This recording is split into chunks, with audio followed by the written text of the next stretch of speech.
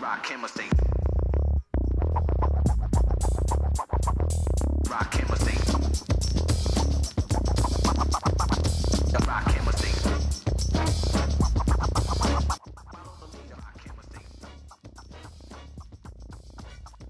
That's right.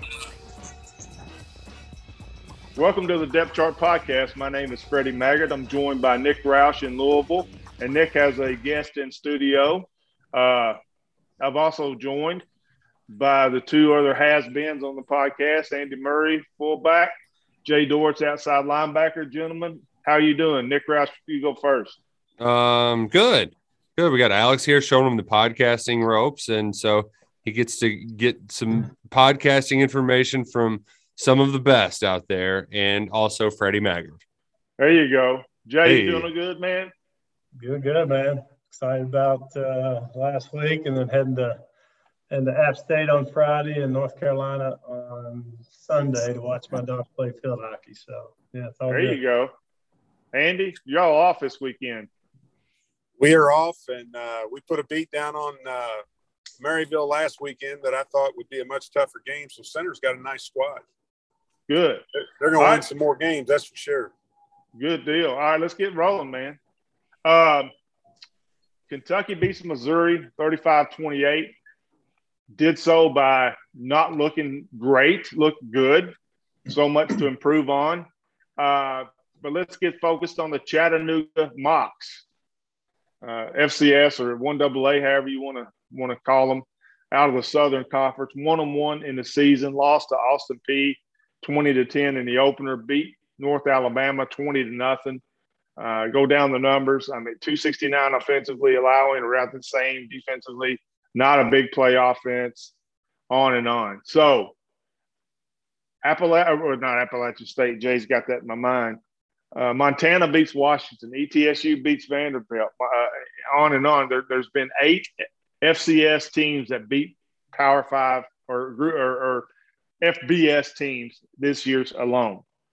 I think Kentucky's going to win. I think that's already decided in my opinion.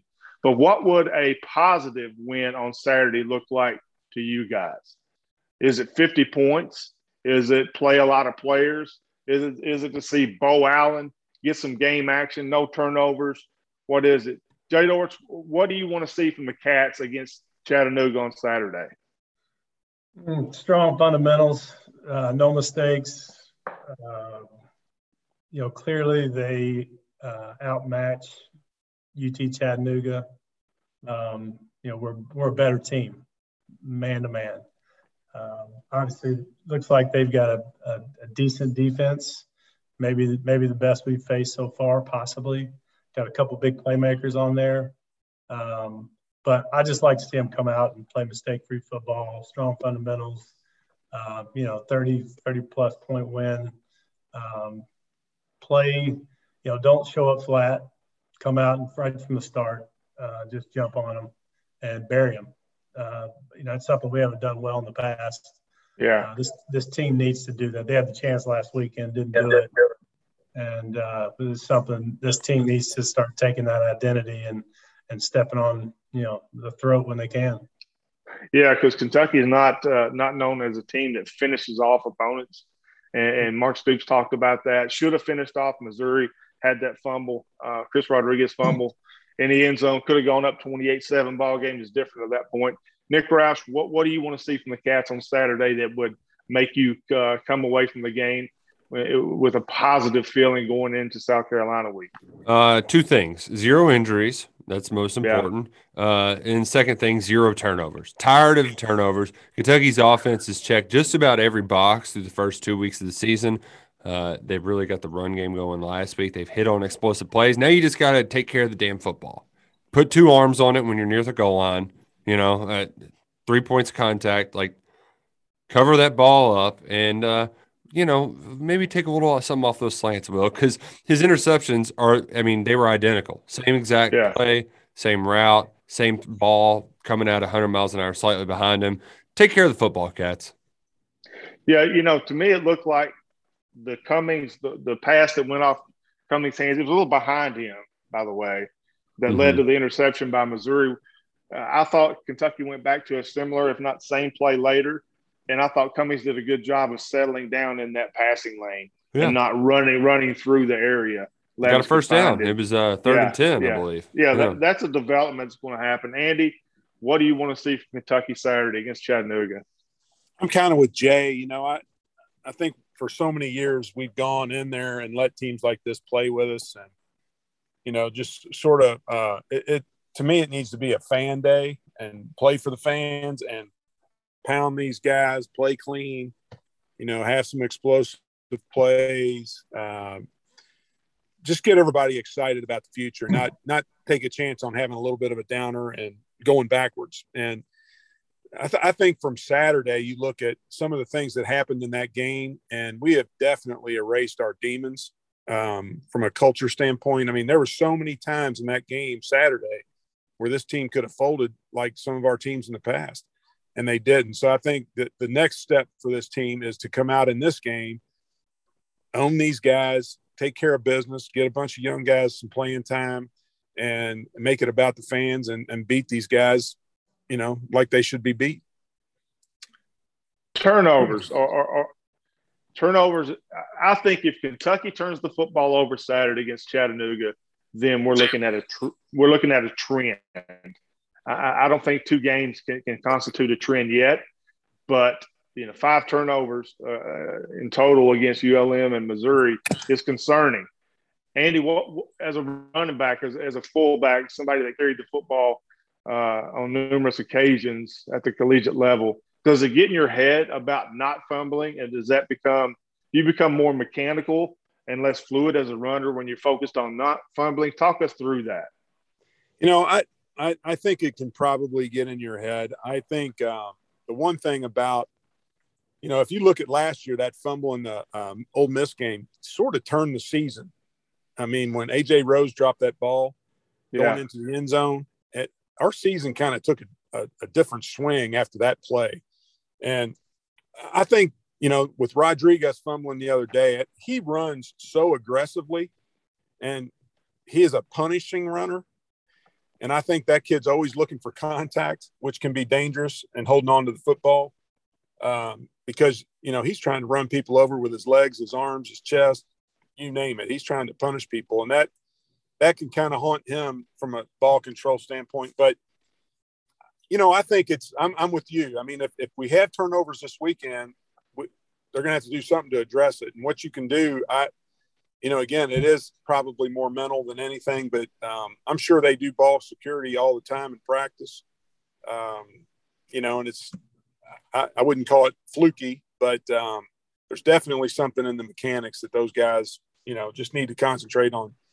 I forget who, one of the coaches last week said something about they have a rule on their team that nobody's allowed to reach for the goal line with the football. Yeah. And I mean, that's just I think that's a lot of video and a lot of hype, and you see kids doing that stuff all the time. It's not showboating, but it's borderline showboating. I think just get the ball in the end zone and celebrate after the whistle. You know, I mean, these kids are almost celebrating before they get in the end zone, and reaching for the goal line is just, I don't know, reach for it with your face mask. You know, reach for it with the ball. That's asking for trouble because if you fumble, the ball goes through the end zone, that's a touchback. Jay, as a defensive player that had to face Emmitt Smith, I mean, so many other running backs, if you were facing a running back on any given Saturday that had fumble issues, did your tackling change as far as wanting to punch the football out? Yeah, absolutely. You know, I look at that fumble last week in the first one, and I think sometimes – a fumble just happens. I mean, that guy put his helmet right on the ball. That's a tough scenario. You know, he's dragging people to the end zone.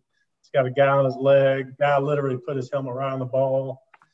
I mean, sometimes that's just going to happen. The second one, you know, that's a case where it got punched out, and you know, we certainly did look for that. And you knew if somebody carried around like a loaf of bread or carried away from their body, there was great opportunity, and so it would change your approach, especially that number 2 guy coming in and number 3 guy coming in, because you knew the likelihood you could possibly get a turnover pretty quick.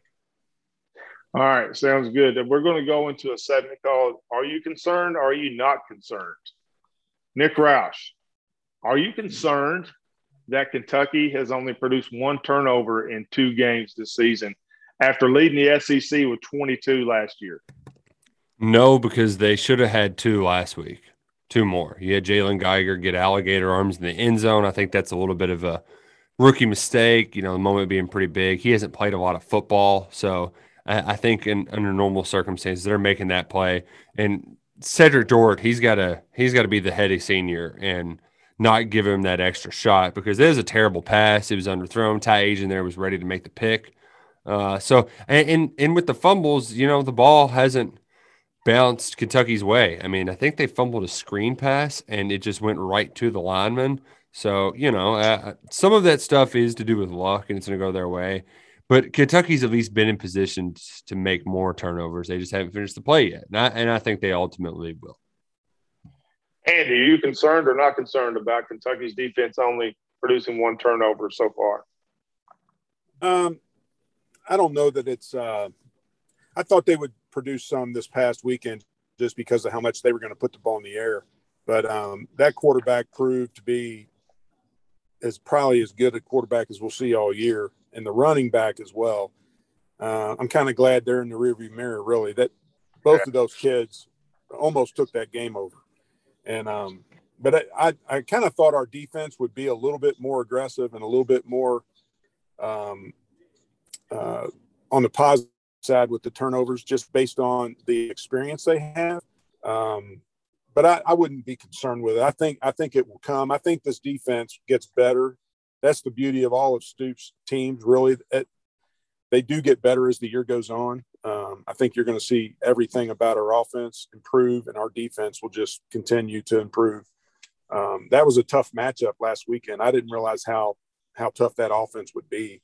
But those 2 guys are special, really special. Yeah. Jay Dortch, Jordan Wright goes out of the game. J.J. Weaver is on a pitch count. Don't want to play him too much. Are you concerned or not concerned about depth at the edge position for Kentucky? Because Devontae Robinson also playing that hybrid linebacker nickel defender, he went out for injury. Are you concerned about the edge depth at edge for Kentucky? A little concerned. However, that's kind of with an asterisk because I do think we've got some young guys, the Trevin Wallaces and Thrower and some guys that we can move around and they seem to be just football rats. They want to just consume information and learn how to play the game, not just on the field but cerebrally, and I just feel like that they're going to figure it out. And that's one of this, Brad White and his team, that they are really good at developing players. And I think for the first time, we've got a lot of versatility in our second level defense. And we've got a lot of different type of players and hopefully Wright comes back quickly and Devontae does as well. But I think we're in a position finally where we're next man up. We've got talent, and Brad White has shown an ability to identify that talent and develop them and get them in the right position.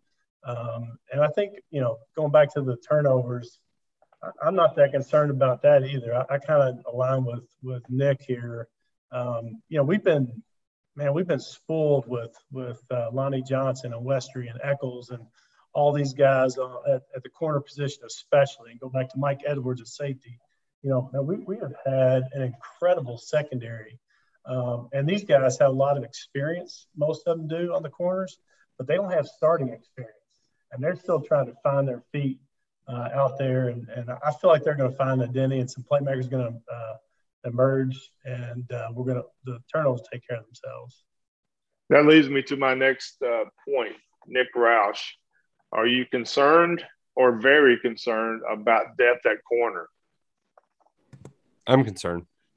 Yeah, I think like Kentucky's opponents are obviously going to attack that. Yeah.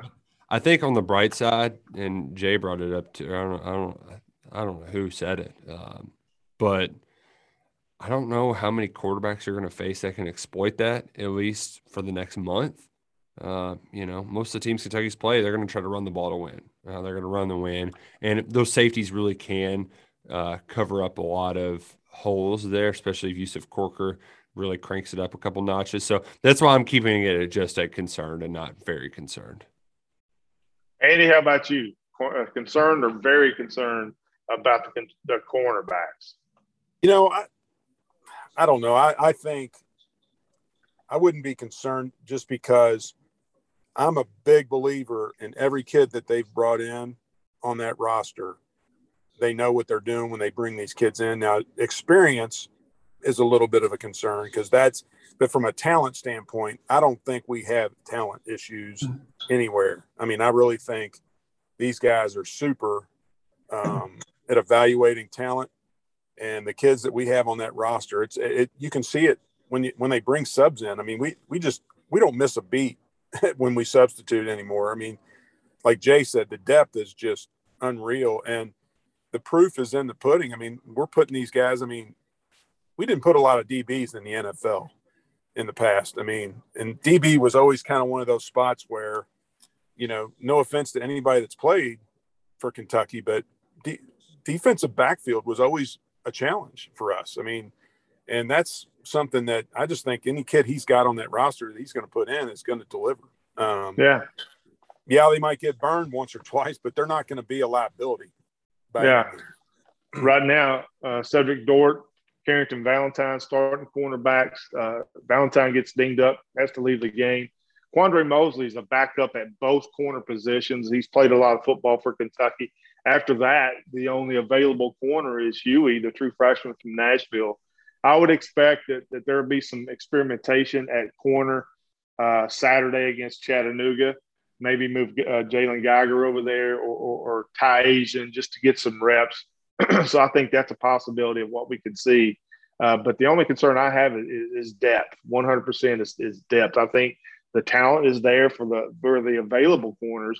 I just don't think there's a lot of them to play, and that's going to be a major concern for me going forward. A lot of talk this week has been surrounded how good of a job is Mark Stoops or how good of a job is for the Kentucky head coach.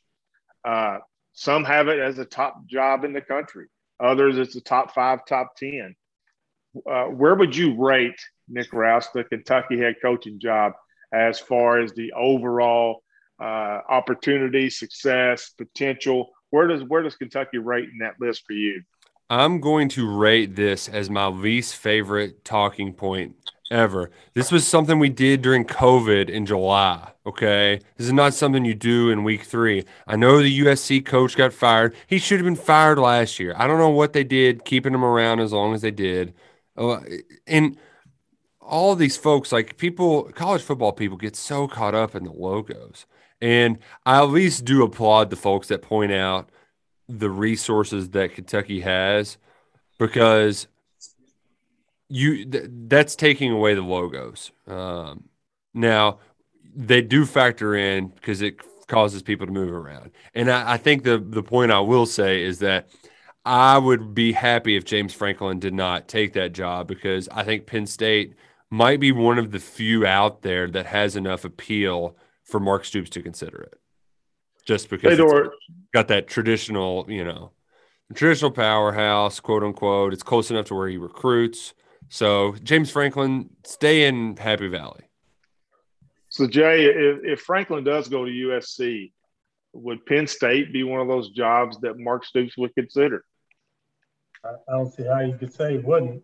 I mean, he's going home. It's obviously a great job. I mean, it's a high-profile job, traditional power. I don't see how it wouldn't be appealing. But I do think that, the underrated part about, they always point out that, gosh, you win 8 wins a year, and every now and then 9 or 10, and they build a statue after you and all that stuff, and that the fan expectation isn't win the SEC or win the SEC East division. It's just get, 8 or 9, 7, 8, 9 wins. Go to a bowl game, win a few of those, and you're good. And I think all that's kind of changing a little bit. But one of the underrated components of the job at UK is where you live. Yeah. That is Yeah. to me. State College stinks. That town. Just I've traveled a bunch with my work all across this country, and it's just fascinating as I've had people come here because they think of us as a bunch of hill jacks and no teeth and no shoes and marry our sisters and all that stuff. But it's fascinating when they come here and like, holy cow, man, this place is not only beautiful but people are nice. The cost of living is half of where I am, and there's stuff to do in Lexington. It's not just a college town, There is, and then if somebody was if I was they would consider me for the head coaching job and said, guys, this is a great job, and I would say, well, it depends on if I got Vince Merrill with me. I mean, yeah. If I don't have the right recruiting coordinator and the right staff, it could be a crappy job. I mean, yeah. It's all there's so many subjective components to that question or that statement that it's just tough to talk about. Yeah, I agree, Jay, and I think you hit it. You brought up the point that I was going to mention. State College versus Lexington is an advantage of Lexington. I mean, if you're in State College, that's like being in training camp year round. I mean, it's football. That's it, right? In Lexington, you have different avenues to for socialization, as far as Keeneland, so many other attractions. You're close to Stoops has his own distillery now. Yeah, he has his own. That's why I think he's here to stay until he's done with coaching, because there's so many factors within the community of Lexington. Think about this too. When we played, how many players came from north of Cincinnati? Not many. Few. No. Not many. And you think about what they've done. They've sold the number one conference in the country by far, and they're going up and they're taking player away from Ohio State, Penn State, Michigan. Why? Everybody wants to play in the SEC. Well, gosh, you're within driving distance. Your family can come there and watch you play. It is a great recruiting pitch when you start looking at things like that. Andy, what's your take on all this? Well, it's funny. I think it was one of the worst jobs in the country before he took it. And for all the reasons that you all have highlighted.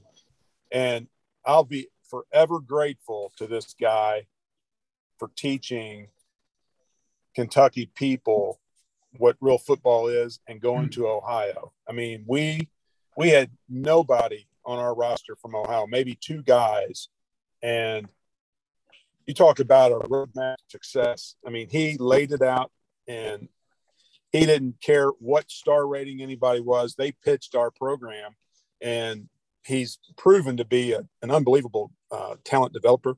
And I think the pressure here versus the pressure at a Penn State, there's no comparison. And I think his brother will be the first one to tell him.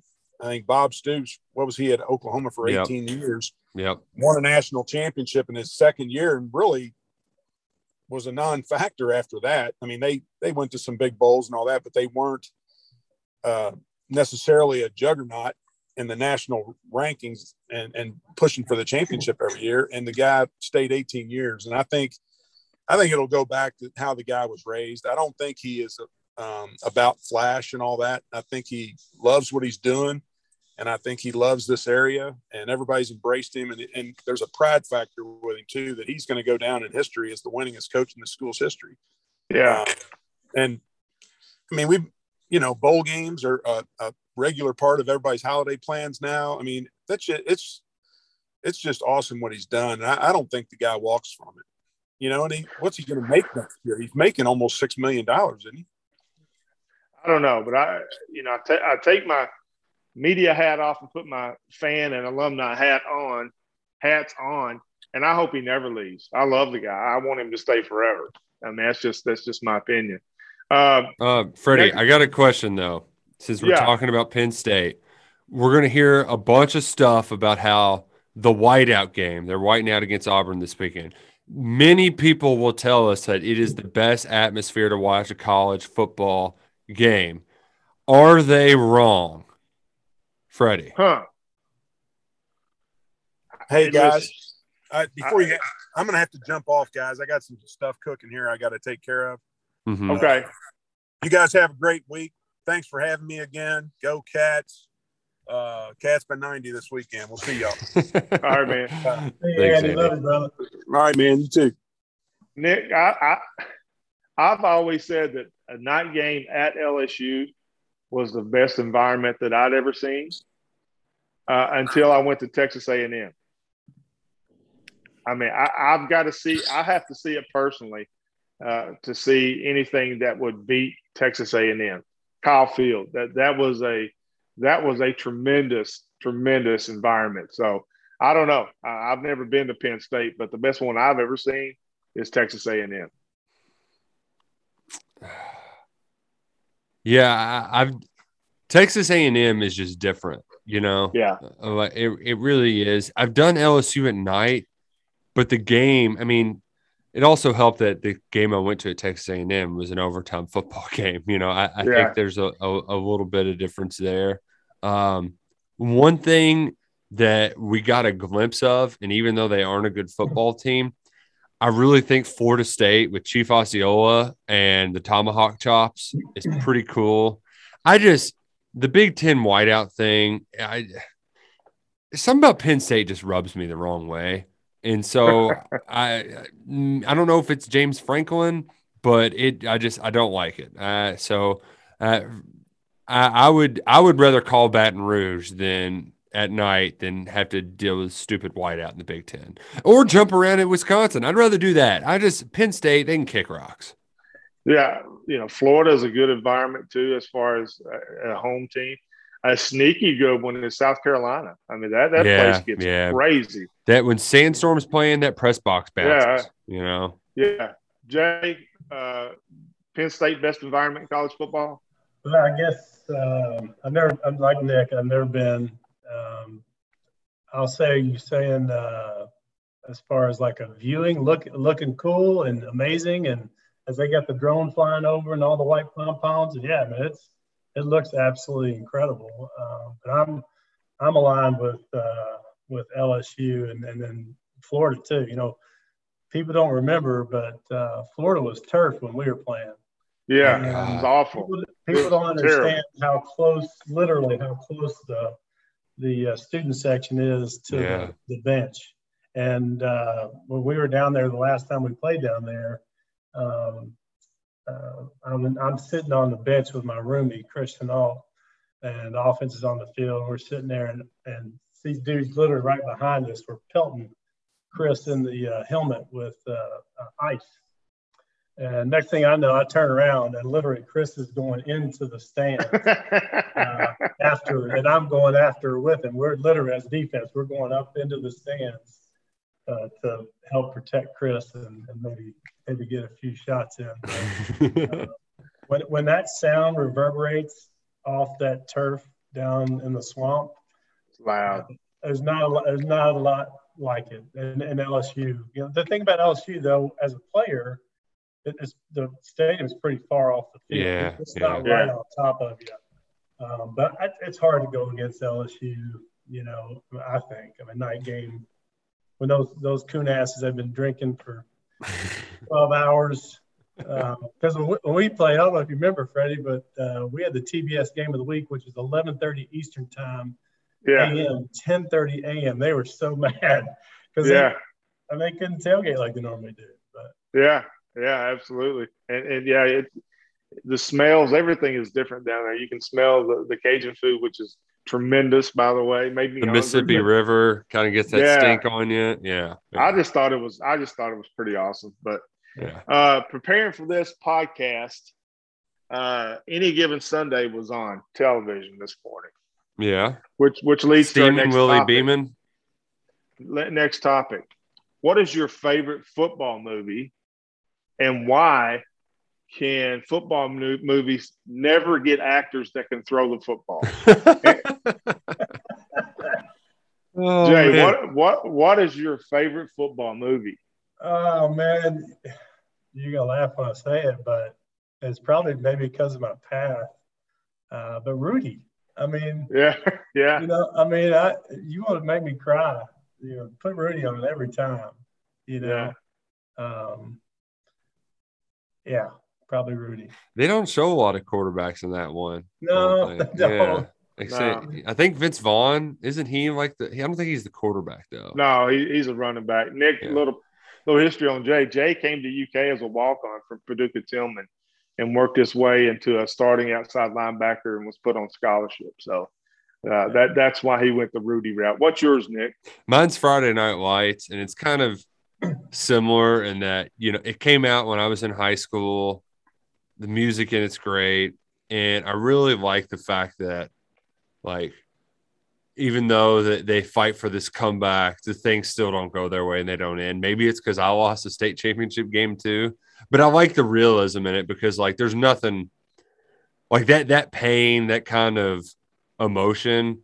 That's what sports does. Like, it just amplifies your emotions. And I think for a lot of guys too who are, learning how to become men, you got to learn how to deal with those emotions. And that's what that movie, it kind of taught me, and it wasn't just the partying and all the stuff. It was the emotion that goes into high school football. I think mine is All the Right Moves. It's an old football movie with Tom Cruise in it, actually, as a cornerback.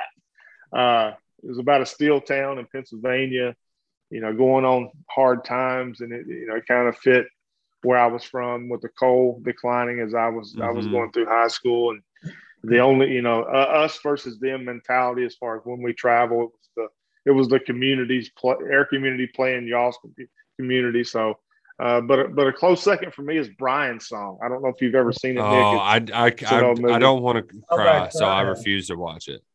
Talk about crying. Holy cow. Yeah. Yeah, we were playing the state championship game, and the movie that our coaches showed us was Brian's song. So, that'll get you fired up for the game. Instead of tearing the doors off, we were all crying.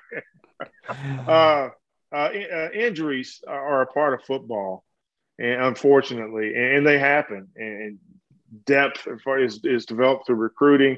Players are developed through coaching. Kentucky's a great developmental program. Other than Will Levis, who is the offensive player that Kentucky could least afford to lose, Nick Roush? Wandale. They're just – him and Will, they're just they're just you can't replicate that stuff. I mean, I know Chris Rodriguez is an absolute bowling ball, and I know Luke Fortner is one of those guys who does a lot more than we give him, credit for. But Wandale and Will just do things that Kentucky doesn't have other players on the roster that can do those things. Like Will Levis is lowering his shoulder on Blaze Aldridge and just bowling him back. Like, yeah, Bo Allen ain't doing that. Josh Ali, he's got some juice to him, but he doesn't have the same kind of juice as Wandale. Jay Dortch. I'm gonna go C-Rod. I think C-Rod. Fortner came to mind first, but I think they've done such an amazing job of recruiting offensive linemen and developing them, and I mean the depth there is just incredible. Even though there's a lot of youth, but I think without C-Rod, our identity changes drastically, and the ability to have a run, no matter who's on the other side of the ball. Have a run, set up the pass, and then having an actual true play action pass attack. We can't do it without him.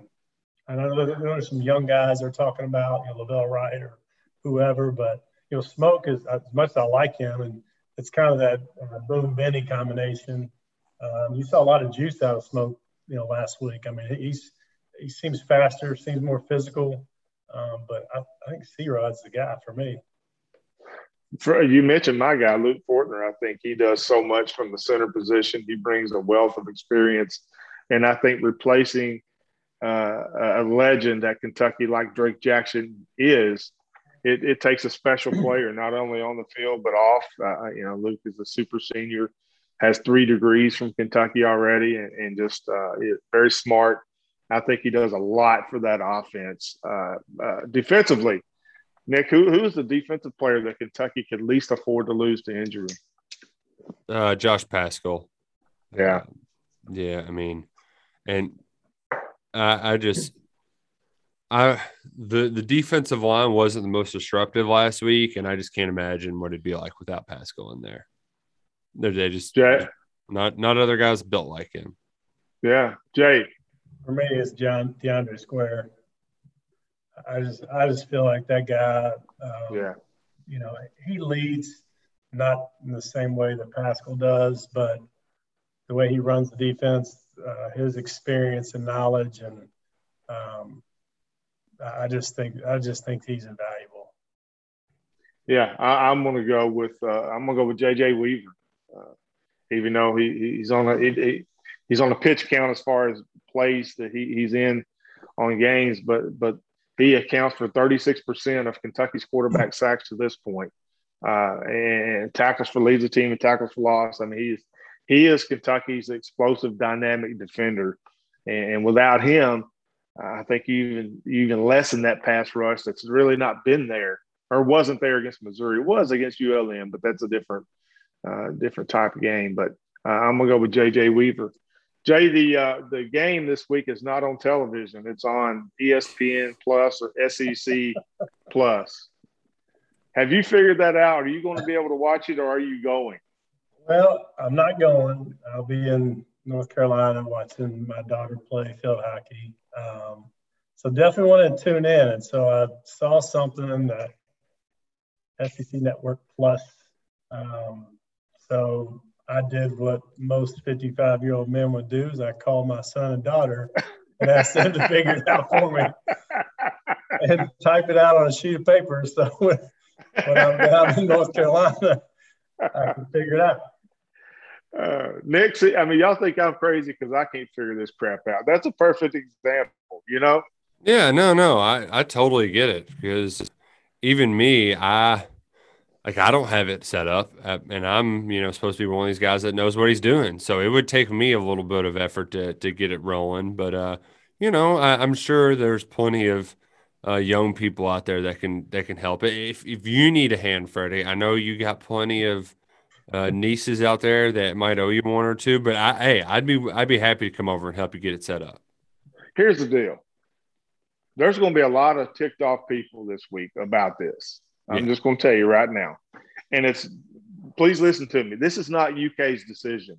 Yeah, it's SEC. This is not a UK problem. This is not SEC a UK money grab.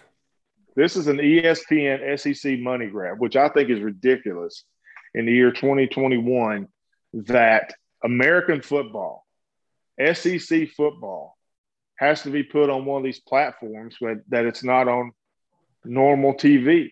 I think it's the stupidest thing in the world.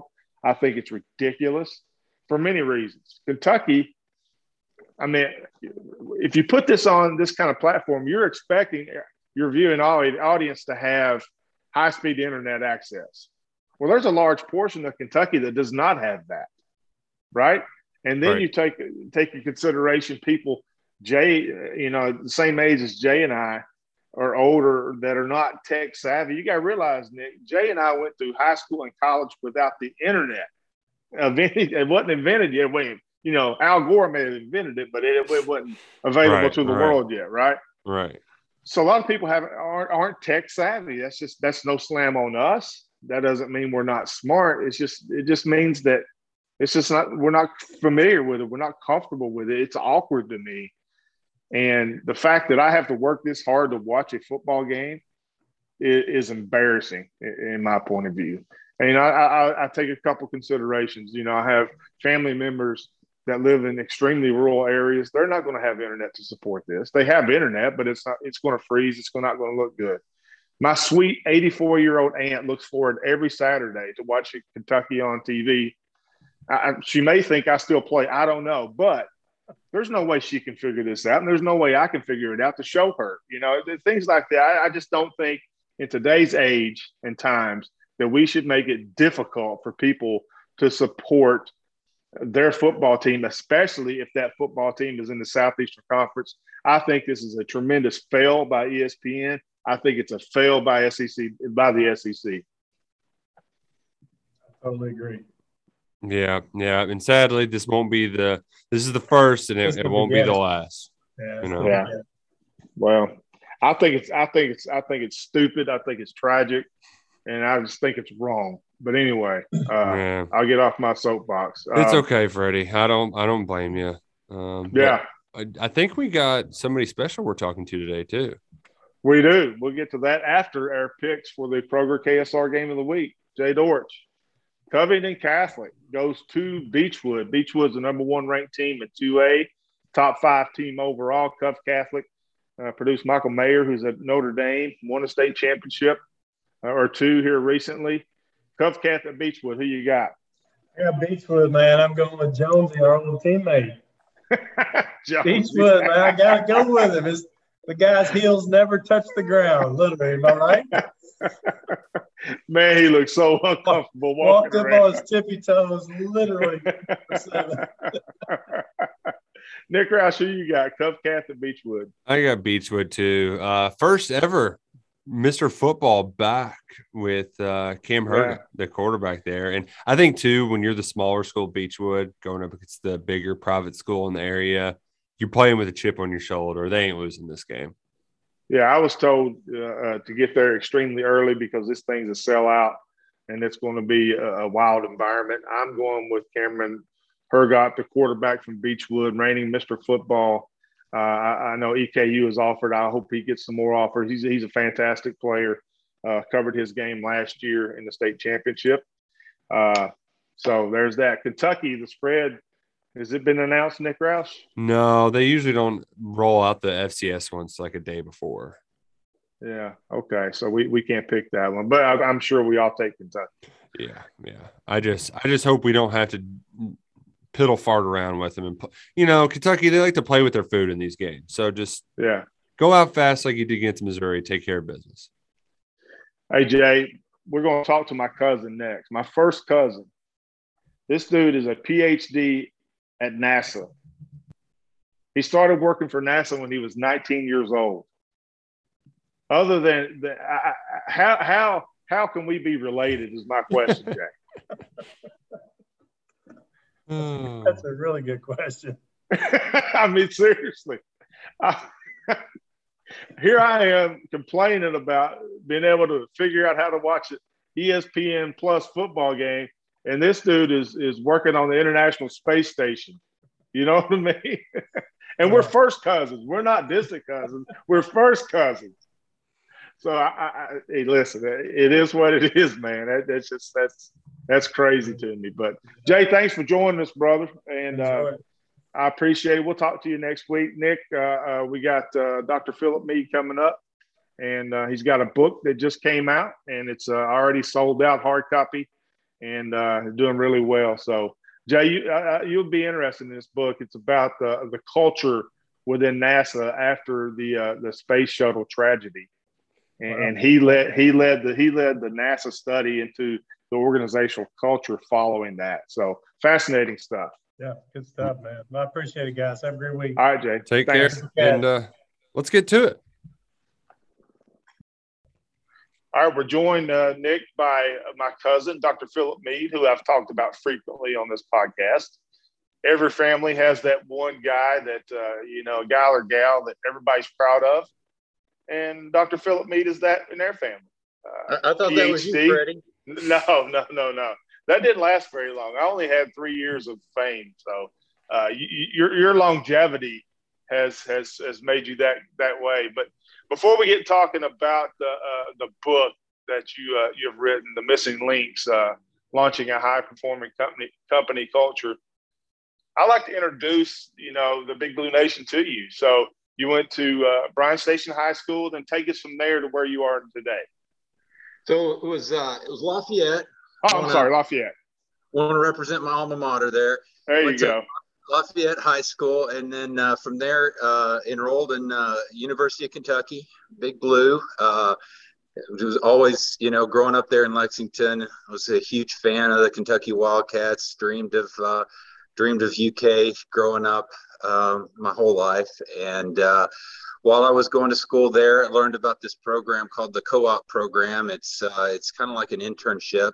And Through that, I was going to school for electrical engineering. I applied to the Kennedy Space Center down in Florida for NASA, to be an intern down there, and started going back and forth every other semester, going down to Florida and working with them, and then coming back to school and going to school for a semester, then back to Florida and working for a semester. And so when I graduated, they hired me, and I guess the rest kind of is history. So really started with NASA when I was 19 years old. So I got 30 years with NASA, working with them. Done a lot of really, really awesome things, worked on a lot of cool programs, helped build the International Space Station, and worked on the shuttle program, and more recently helped with this recent conversion into a multi-user spaceport. So yeah, done a lot of great things with them.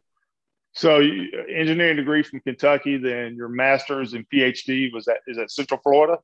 Yeah, University of Central Florida. NASA sent me to UCF for that. So my master's degree is in engineering management. Shortly after starting with NASA, I realized I was doing more project management and really leading teams than I was, designing and actual engineering work. And so I wanted to get more education on that. And that's what I got into. And then decided to just go on from there. And I got a PhD in industrial engineering. And that's what my PhD is in, and specializing in technology strategy. Go Knights. Hope they take down the Cards tomorrow night. Woohoo! Let's go. Nick. Now they're moving into the Big 12 too, right? Hold on, Nick. He just talked about working on helping design the space shuttle, what's that called? The International Space Station, the shuttle, and you're going straight to Central Florida against Louisville. Yeah. I mean, Freddie, you know how my brain works. Like, yeah. I mean, it is technically a football podcast, but we do have. My big question that I have for the smart one in your family, Freddie, is Dr. Mead. I have this because you said you worked on all these different things. When I think of NASA, I just imagine the Apollo 13 set. What are some of the bigger misconceptions that I think us normal folks have of NASA? So yeah, the biggest misconception I think there's two. One is a positive for NASA, and one is kind of a negative. I'd say the positive, that puts NASA in a positive light is, until you go down there, I don't think the average human understands the scale of things. And so when you see things like the shuttle and the VAB, the vertical assembly building, when you see all that stuff on TV, everything is big. And so when you see a big thing next to a big thing, you don't realize how big everything is together. But when you walk up to it as a normal sized human being, and you're standing next to it and you just look up at it, you're like, holy cow, this thing is it's massive. And so the size and scale of everything, once you get down there and see it in person, I don't think most people realize just the sheer magnitude of all of it. And so I think that's one misconception. I think the other misconception is, and this was a big one for me when I arrived as this, fresh-faced 19-year-old kid. I was expecting, stuff from Star Trek, right, with the doors that made the sounds that opened and all of this futuristic stuff. And I arrived to buildings that were built in the 50s and 60s with, battleship gray steel desks, and we're slowly upgrading and modernizing a lot of that stuff, but a lot of it is also it's government, so it's a lot of it is government buildings. So it's Freddie, you probably know that from your time in the military, right? Yeah, absolutely. The Challenger was a tough situation for all Americans, for the world, really. And your book, The Missing Links, deals with a lot of issues as far as organizational culture within NASA following that. Talk a little bit about that. Yeah, so it was the Space Shuttle Columbia accident.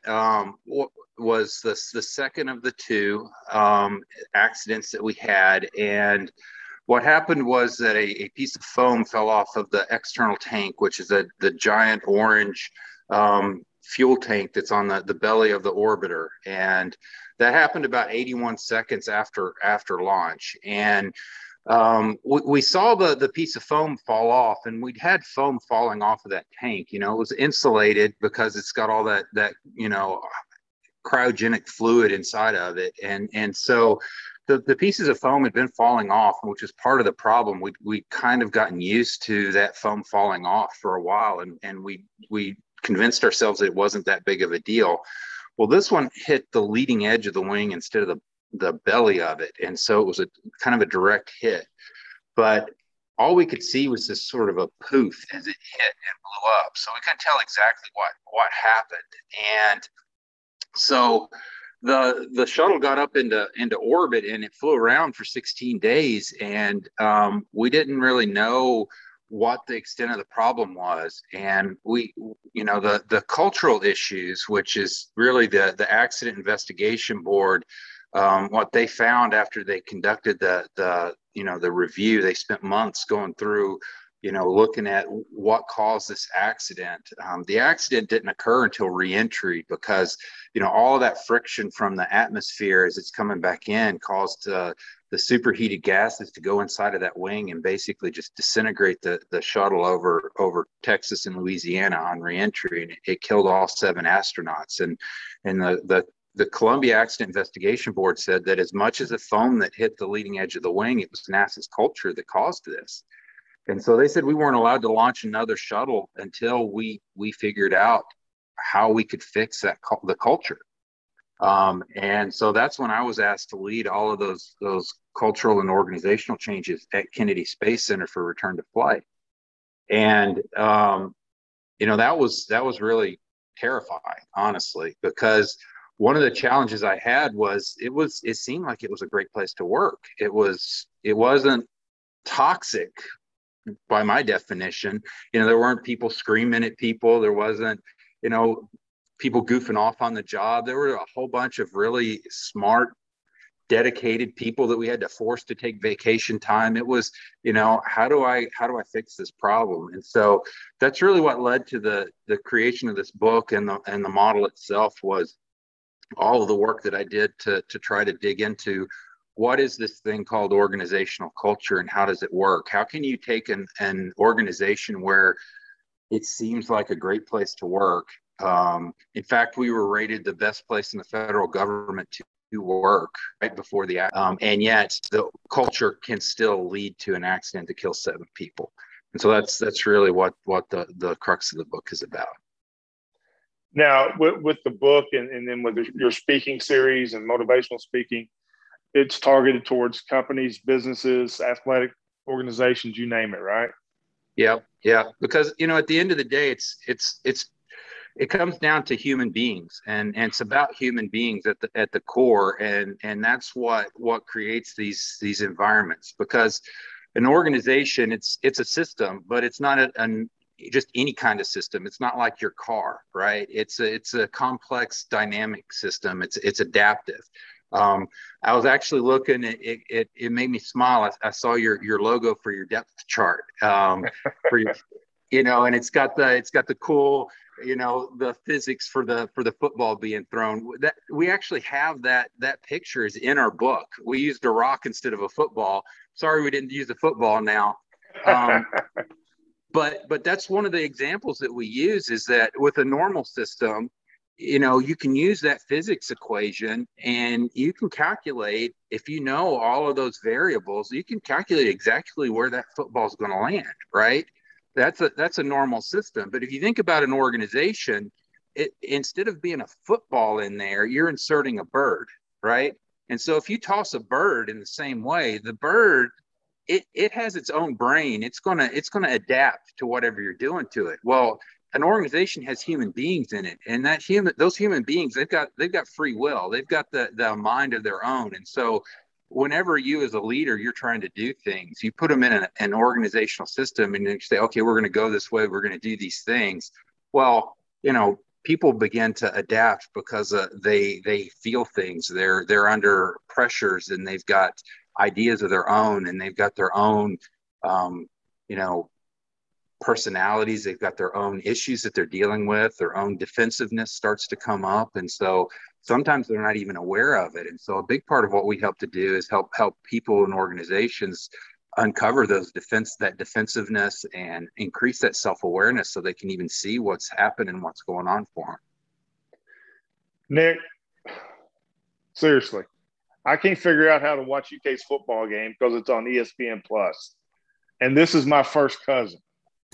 How is this possible? The apples, they fell on different sides of the tree. One rolled down the mountain and into the creek. Oh, Dr. Mead, how can we find your book? It's on Amazon. We've had some really good success with it. It was it opened as an Amazon bestseller, and we're marketing it right now. It's a 99 cents for the e-version right now for a limited time, so you can grab it if you want to pick it up that way. I think we may be sold out of the hard copies at the moment, but we'll be getting more of those in. So you can put your order in to get one of those as soon as they come back in stock. But you can find it on Amazon, BarnesandNoble.com. I think most of the major bookstores. But well, thank you for joining us. I'm incredibly proud of you, and I'm fascinated about this book, and I hope you're going to hook your cousin up and send one this way. And absolutely, yeah. But thank you for joining us. I mean, Nick, that's fascinating to me. It's great to meet you too. I've heard so much about you. Unfortunately, we never got to hear you school Jared on why the moon landing was real. But don't worry, the moon landing was real. You have at least 2 in your camp here now that are not crazy conspiracy theory. All right, good. Glad to hear it. Well, thank you for listening to this week's Depth Chart podcast. I hope we expanded your horizons with some fascinating talks from Dr. Mead about NASA, about the shuttle tragedy there, and about his book, The Missing Links. We appreciate you listening, and we hope you like us and subscribe and tell your friends about us. And we'll talk to you next week.